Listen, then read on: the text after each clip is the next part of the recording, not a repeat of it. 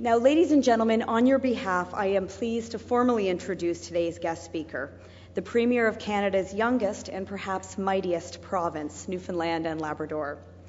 Anyone who has visited Newfoundland, and I'm sure there are many of you in the room that have had or who have, know what a very special place that it is. It is friendly, it's very welcoming, and of course, it is a place on the move. Today, we are very fortunate to have the Honourable Kathy Dunderdale with us. In fact, today is a very special day because it was 2 years ago exactly, December 3rd, 2010, when she became the Premier. So please allow us all to wish you a very happy anniversary, Madame Premier.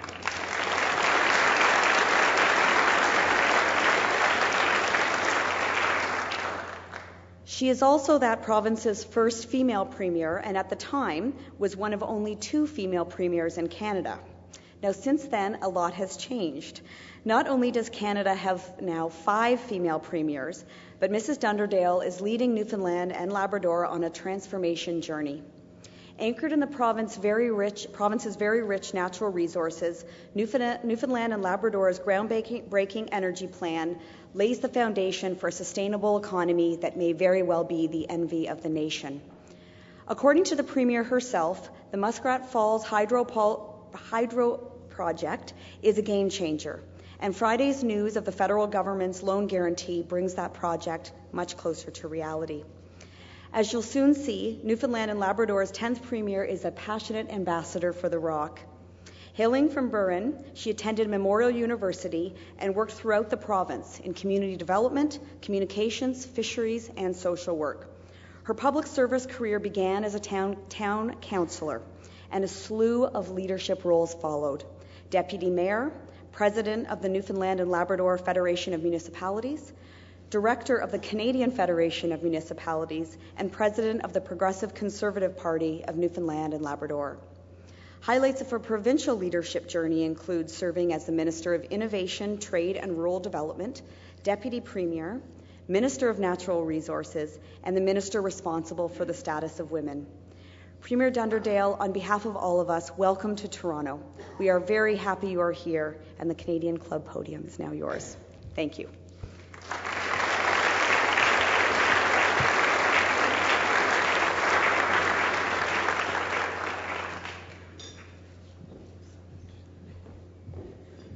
Thank you so much for that warm introduction and your very warm welcome. And thank you for accommodating me before you have your meal. I have to return home as early as I can. We have a bit of a family emergency. My daughter is ill. And, you know, even though she's 35, I'm still mom. And that comes before everything else that I do.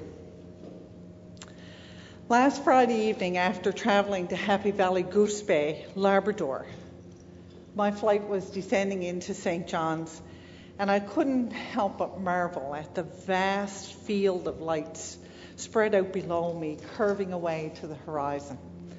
Astronauts such as Julie Payette have riveted audiences with descriptions of the view from much further out than any of us have been.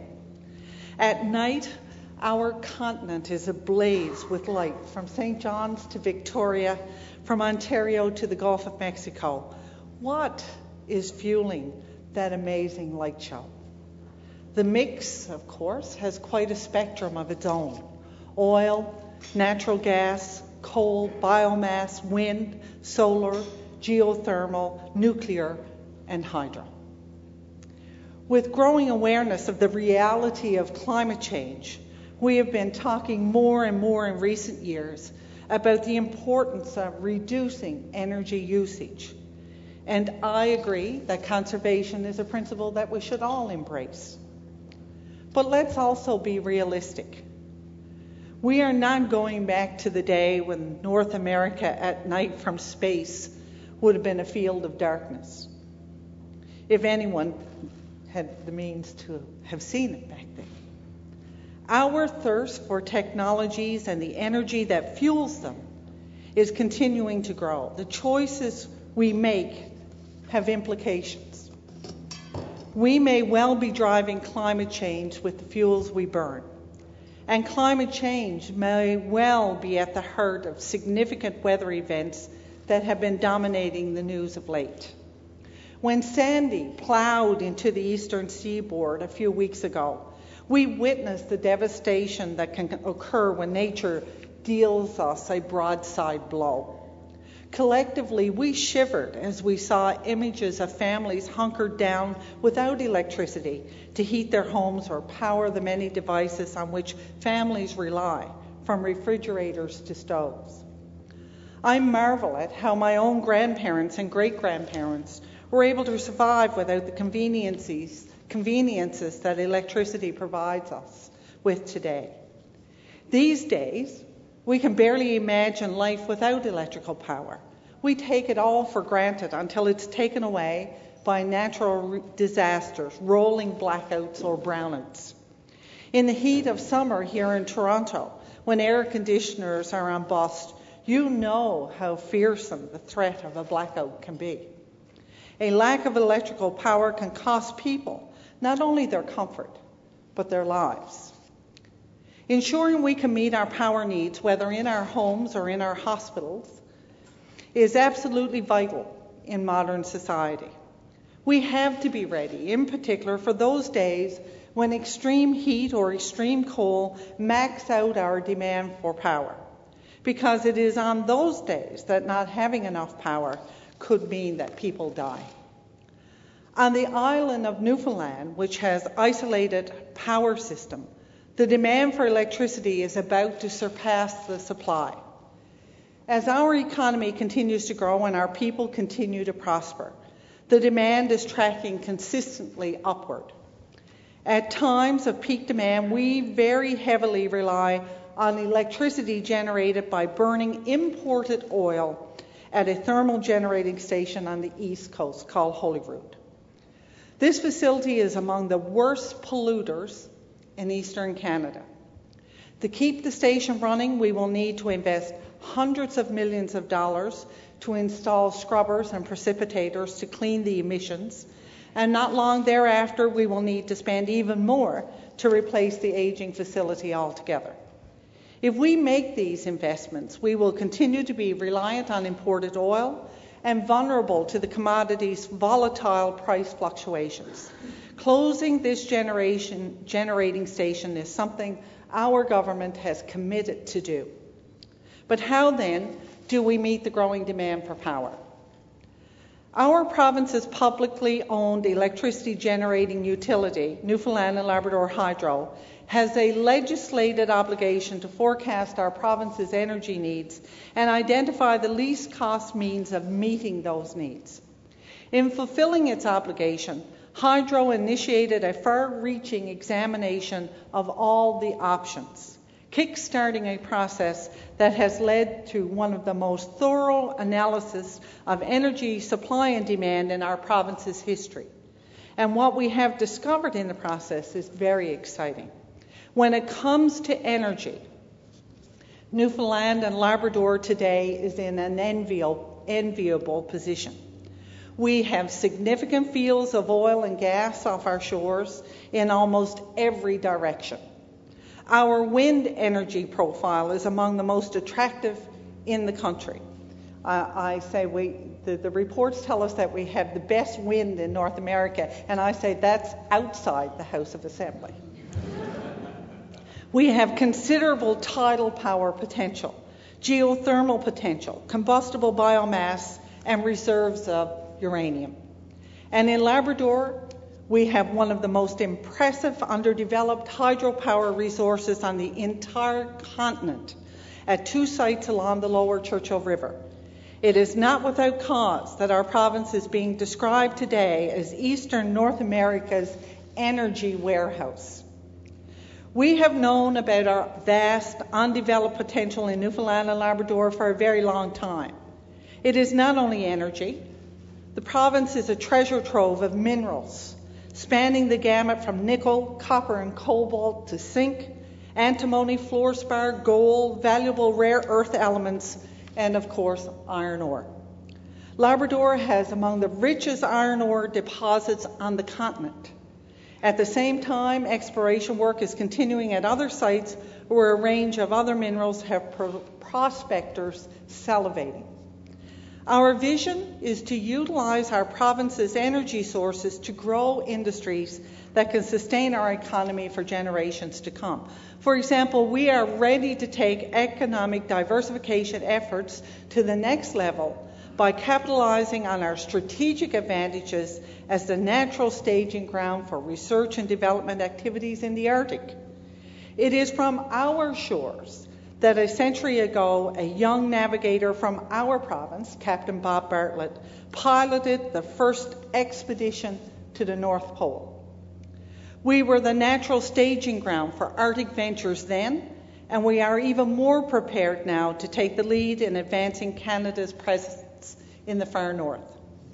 With energy on tap to fuel both traditional and emerging sectors and to power the infrastructure they rely on, we will be able to ratchet up our economic activity to a level that in Newfoundland and Labrador is not only unprecedented, but also sustainable over the long haul. We are not interested in being a flash in the pan. Our goal is long-term economic and environmental stability and sustainability. There is an Iroquois principle that thinking ahead 7 generations is what people ought to do. That is the kind of thinking that has been shaping our approach from day one. When our administration was first given the privilege of governing in 2003, we knew what needed to be done. It was a time to get a handle on all of our strengths and chart a course from where we were to where we would need to be to have all of those strengths functioning together for success. We knew we had the energy resources. We knew we had the mineral resources. We knew we had the human resources. We had students eager to learn and a labor force eager to engage. We knew that achieving success would require bold and realistic strategic planning. So we set to work on a range of strategic plans, sector by sector, economic and social. We were especially concerned with developing our province's first ever comprehensive energy plan, a strategy to make the very most of our energy warehouse. That energy plan was developed and released in 2007, and since then we have been focused on making it work. Today, our province's economy is thriving like never before and remains one of the most robust in the country. The Canadian Federation of Independent Business has just reported that small business owners in Newfoundland and Labrador are the most optimistic in Canada. We have seen a rise in housing starts, employment, retail sales, weekly wages, investment growth, and a host of other economic indicators. In fact, Newfoundland and Labrador's economy continues to lead the country in increases of average weekly income and investment growth. Capital investment is on track to rise by another 30% this year to $9.6 billion, a level unprecedented in our province's history. In so many other sectors of our economy, our story is also one of strength, born from a vision of what could be and the willingness to work hard for the maximum benefit from our resources. It is also a story of moving from the position of strength gained as we developed our non-renewable resources for our benefit to a greater lasting strength based upon a prosperous, infinite, renewable resource-based economy. Newfoundland and Labrador in the last 5 years has experienced nothing less than a sea change, a fundamental shift in our place in Confederation. And our success is not a flash in the pan. It is the new reality, and we have only just begun to tap our opportunities. We are determined never to return to an era that there was little to live on but vague hopes of some distant someday, decades down the road. This is the new Newfoundland and Labrador, and we are determined to strike while the iron is hot so the growth continues. However, as we considered our options for economic diversification and development, there was one massive challenge in our path, and we were determined to find a way to deal with it. As many of you know, a dark shadow hangs over our province's relationship with Quebec. Perhaps all of you have heard of the infamous Upper Churchill contract, under which Hydro-Quebec has been paying obscenely low prices for Labrador power that it then resells to its customers at an incredible profit. To date, the Upper Churchill has generated more than $20 billion in net revenue for Quebec. Newfoundland and Labrador has received about $1 billion. The vast majority, about 95% of the benefit of this project, has gone to Quebec. But as if all of this were not shameful enough, it's only half the story. To understand the situation, you first need to imagine the geography of Eastern Canada. Newfoundland, of course, is an island, entirely disconnected from the mainland and the continent. Labrador, however, is also effectively an island of sorts. There is no land route from Labrador to jurisdictions beyond Quebec except through Quebec. Quebec is continuing to treat its border with Labrador as a blockade when it comes to energy exports. Canada has many energy projects within its borders, and it is essential that the development of those projects not be hampered by artificial boundaries. To ensure that we have energy security in this country, energy must be able to move across this country and not be held hostage by geography. Crossing Labrador from west to east is a lengthy body of water called the Churchill River. Along this route, the river goes through a series of drops before emptying into Lake Melville in the east. It is the western part of the river that the Upper Churchill Hydro Project was constructed in 1967. It was the largest underground power station in the world and is today the second largest hydropower facility in Canada, capable of generating some 5,428 megawatts of power. Built in the wilds of Labrador in complete isolation by Newfoundlanders and Labradorians, and has been run by those same people for all of this time, 50 years now, without a hitch. The expertise on hydropower in Newfoundland and Labrador is as good or better than you're going to get anywhere else in the world. On the river's eastern or lower end, there are two other sites ideal for power generation. One is Gull Island, a series of rapids with the potential to generate some 2,000 megawatts. And the other is Muskrat Falls, with the potential to generate some 824 megawatts. Together, these sites represent the best underdeveloped hydropower sites in North America. Their power will be renewable, sustainable, and environmentally friendly.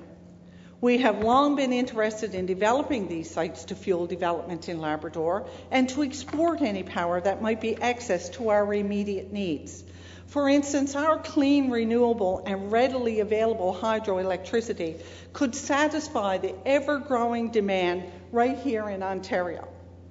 However, Quebec has consistently stood in our way. As a vendor of electricity in the United States, Hydro-Quebec is bound by American law, which is kind of embarrassing in our country, that if two provinces have a dispute, we have to go to America and American law to have it resolved. But they're bound by American law to open its grid to fair wheeling of electricity. Recognizing this obligation, our province applied to access their grid to transmit Lower Churchill power to market. Quebec, however, has been shamelessly obstructionist, delaying and ultimately denying our application to wheel lower power through their province under fair terms. We're not looking for a free ride. We'll pay our way, the same as we expect others to pay their way. Quebec has, in effect, erected a barrier to the export of hydropower from Labrador. The bottom line for Newfoundland and Labrador is that the hydropower potential of the Lower Churchill River has continued to flow uncaptured into the sea decade after decade, despite the demand, all for want of a route for that power to market. One province should not be able to deny a fellow province the opportunity to develop its natural resources and grow its economy. Surely it's time to address this head-on with some frank talk about the need for fair energy transmission in this federation. Surely all of us would benefit and be stronger if we could find a way to cooperate more effectively on east-west grid transmission. That is what makes energy discussions at the Council of the Federation so important. They are necessary so that we can understand one another, what our perspectives are, what our values are. And it's not just about oil, although we know oil is extremely important. There are challenging conversations to have about all energy in this country and how we transport or wheel energy. The development of the Lower Churchill in Newfoundland and Labrador is unfolding in a great collaboration between Newfoundland, Labrador, Nova Scotia, and the federal government. It is an example for the nation of a partnership facilitating the kind of development which will have an enormous impact in our province, in Atlantic Canada, and in the country. This kind of collaboration is required across the country if all Canadians are to benefit from the country's energy resources. Newfoundland and Labrador chaired the drafting of the 2007 COF Energy Plan. At the beginning of that process, just about everybody in the country told Newfoundland and Labrador that we wouldn't be successful, that there wasn't any way that we were going to get all provinces and territories on the same page with regard to an energy plan. But we were successful, and we developed a great strategy, and it was adopted by the Federation. And it's the most downloaded document from our COF website. And it was a great collaboration amongst provinces and territories in this country. But that doesn't mean it's always easy or there's a straightforward path. But as responsible premiers and good stewards, it's incumbent on us to have those conversations. We need to have the positive discussions about energy. But we need to have the challenging discussions as well. And we have to find a resolution. But frankly, in Newfoundland and Labrador, we have been talking about these issues for a very, very long time. And we simply don't have the luxury of waiting. No, nor can we remain burdened by the mistakes of the Upper Churchill contract.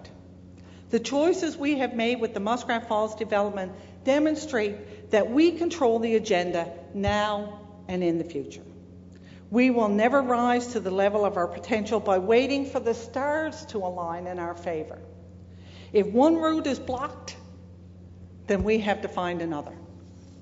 Here is where the story gets quite interesting.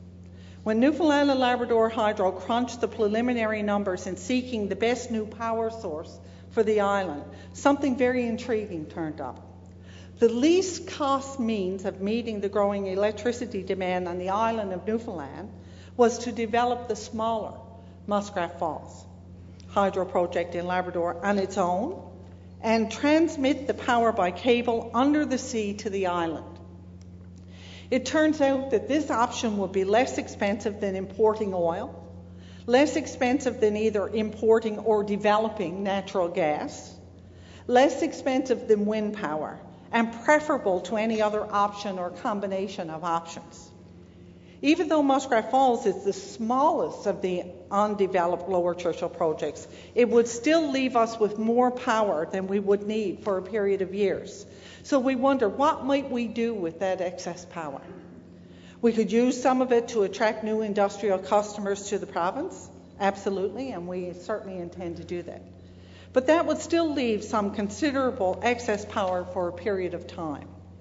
Getting that surplus power to market through Quebec was not an option because Quebec was blocking us. Might there be another route to market? If we were bringing power under the ocean to the island, might it also be feasible and profitable to send surplus power under the ocean from our island to Nova Scotia? For a number of reasons, we believe that idea was worth exploring. So we set the province's energy corporation to work. Nalcor Energy, our province's publicly owned energy corporation, entered into talks with Emera Energy of Nova Scotia, which is that province's publicly traded private sector utility. When they had their experts take a serious look at the proposal, the results were clear. The numbers worked. It turned out to be a sound proposition, both technically and economically. Not only was it sound, but it was also a game changer. By doing this, for the first time in our history as a province, we would have an export route for hydropower bypassing Quebec, enabling us to escape the stranglehold Quebec had placed on our energy development efforts. The Maritimes would have access to a brand new source of clean, renewable energy. We would have access to Emera's energy grid. That would open up an entirely new east-west energy route in eastern Canada. It would enable Nova Scotia to achieve greenhouse gas reduction benefits by converting from coal fuel power to hydropower. Bringing on stream a significant new hydropower resource would also enable Canada to hone in on its greenhouse gas reduction targets. And of course, it would enable our province to retire a major polluter and meet our growing energy needs using clean hydropower. On so many levels, it became clear that this was an initiative worth pursuing. In the 2 years since Nalcor and Emera announced and initialed their agreement in the fall of 2010, the Muskrat Falls project has undergone more scrutiny than any other project in our province's history. It has been reviewed by the province's PUB, which in turn hired Manitoba Hydro International to conduct a thorough independent expert analysis, and MHI in turn has endorsed the project. Nalcor hired Navigant Consulting, another major player in the energy sector, and Navigant also endorsed the project after careful analysis. Nalcor hired Zif Energy of Calgary, which confirmed the superiority of this project to the natural gas options put forward as alternatives. Nalcor in the province also commissioned analysis of virtually every other option, including wind power. The problem with wind power is that it needs a backstop, a backup power source for those days when the wind is either too weak or paradoxically too strong to provide a reliable flow of power. Wind alone is not an option. Muskrat Falls is less expensive to consumers than wind power, and that makes it preferable. All of these studies have been publicly released. The Government of Canada not only endorsed the project, but did something more. Prime Minister Harper said a project so clearly in the national interest merits national support. The Prime Minister's steadfast commitment to this region-building project culminated last week in the signing of the final documents in which the federal government agrees to underwrite the financing of this project.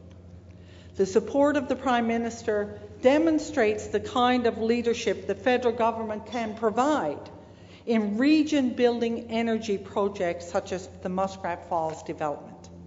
The guarantee means ratepayers in our province will pay even less for power than they would otherwise had to pay, and that's at least worth at least $1 billion to ratepayers in our province. Energy is not just another commodity in Newfoundland and Labrador. It has become a defining commodity, no less important to our history and our future than fish. Energy has given us our most bitter disappointments in the Upper Churchill and amongst our greatest triumphs as we secured a stronger Atlantic Accord and broke free of equalization. With wind, oil, gas, and of course hydro, we are one of North America's true energy superpowers, a vast warehouse of untapped opportunity. The energy choices we make today will determine the economic opportunities we enjoy tomorrow, and that has implications for all of Canada. Our government's comprehensive energy plan charts a responsible course towards prosperity. Ours will be a diversified economy with power we can draw on, not just until the wells run dry, but in perpetuity, generation after generation after generation. Power that will pour wealth and opportunity into our economy to sustain our grandchildren and their grandchildren. The Muskrat Falls project is the next step toward that economy. What is at stake is nothing less than the economic self-reliance of Newfoundland and Labrador. An open conduit for renewable energy will give us an unprecedented open pathway for exporting our surplus power for profit until we can use that for industrial expansion at home. We would have the time and the means to attract new industry and new growth for our communities. We would have the time and the means to pursue new opportunities to build strong and enduring economies where industries can thrive and employment can grow. That is why Muskrat Falls development truly accelerates us in Newfoundland and Labrador. And as Premier of Newfoundland and Labrador, it gives me a particular joy, I have to tell you, because it takes our greatest hopes for the future and secures them in solid bedrock. There are always some who are too quick to give up on a brighter future. They think small and only plan for the worst. I look into the faces of my grandchildren and I know how much they are counting on me and on all of us not to lose faith in the future they are waiting to inherit. Some thought Newfoundland and Labrador was destined to be the poor province, perpetually unable to meet its own needs. But thankfully, those of us who thought differently were determined to bring our vision to fruition. And having succeeded, we are more determined to take our province forward and upward to a higher plateau of sustainable prosperity through a renewable energy-based economy. Ontario has also had its challenges of late and its prophets of gloom and doom. But I see before me here today a group of leaders with the determination to chart a course to something better. And thank goodness for that, because Canada is strongest when all of its provinces and territories are operating at maximum power. I love this country. The Americans get all the credit for being tough, but Canada is where you really have to be tough to succeed. And succeeding is something we do very well indeed. I believe we can find new ways to work together to lift this country even higher so all Canadians can share in the benefits. Thank you so much for having me today. It's been a pleasure to be here.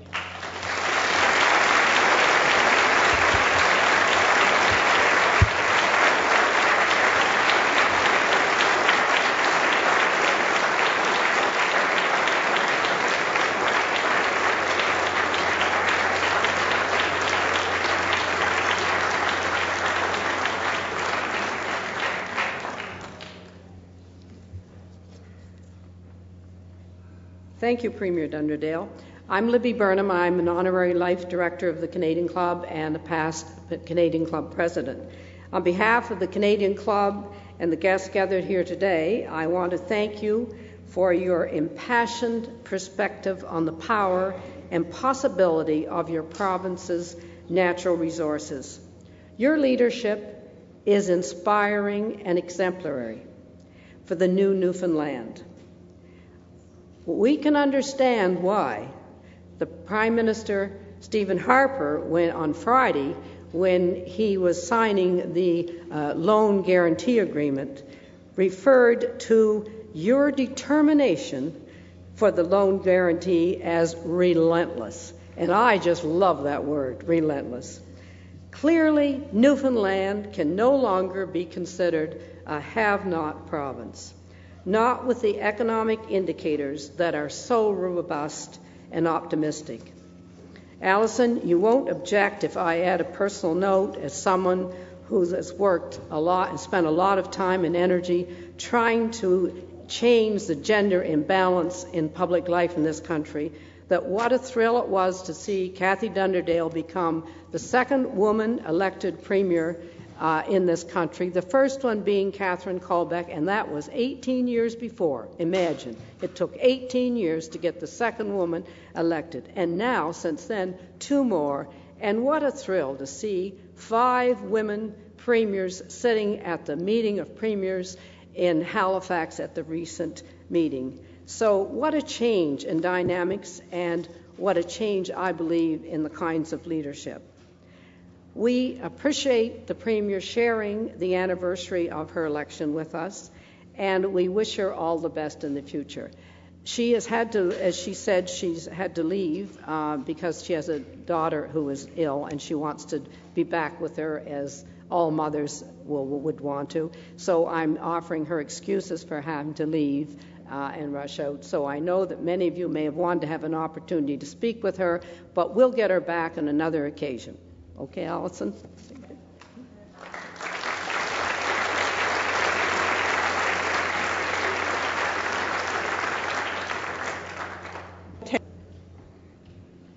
Thank you, Libby.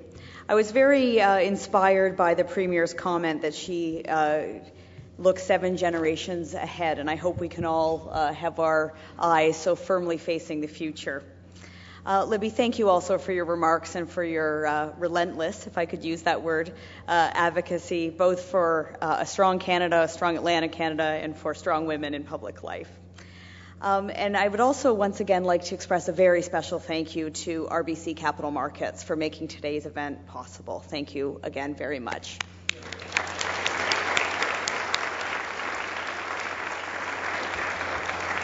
Now, before I allow you to eat, I would like to just tell you about a couple of events that we have coming up at the club, because we've got some more exciting ones in the hopper. On Thursday, we will be hosting all 7 of the Ontario Liberal leadership candidates in discussion with Steve Paikin. So if you're interested who our next Premier may be, that's on Thursday. Later in December, John Ruffalo from OMERS and Bill Curry from Deloitte will discuss ways that Bay Street can beat Ontario's productivity challenges and end up on top. In early January, we'll bring you our annual, now 36th annual Outlook Lunch, a forecast of the political and economic trends to come. This will be moderated by Amanda Lang, who will be hosting a discussion with Conrad Black, Andrew Coyne, Diane Francis, Terry Corcoran, and Scotiabank economist Warren Jestin. You can buy tickets to any or all, if you wish, of these events by visiting us online at canadianclub.org. Now, this concludes our formal television programming, which will be broadcast on Rogers TV in the days to come. We continue to be very grateful to Rogers and to 680 News for their continued coverage of Canadian Club events.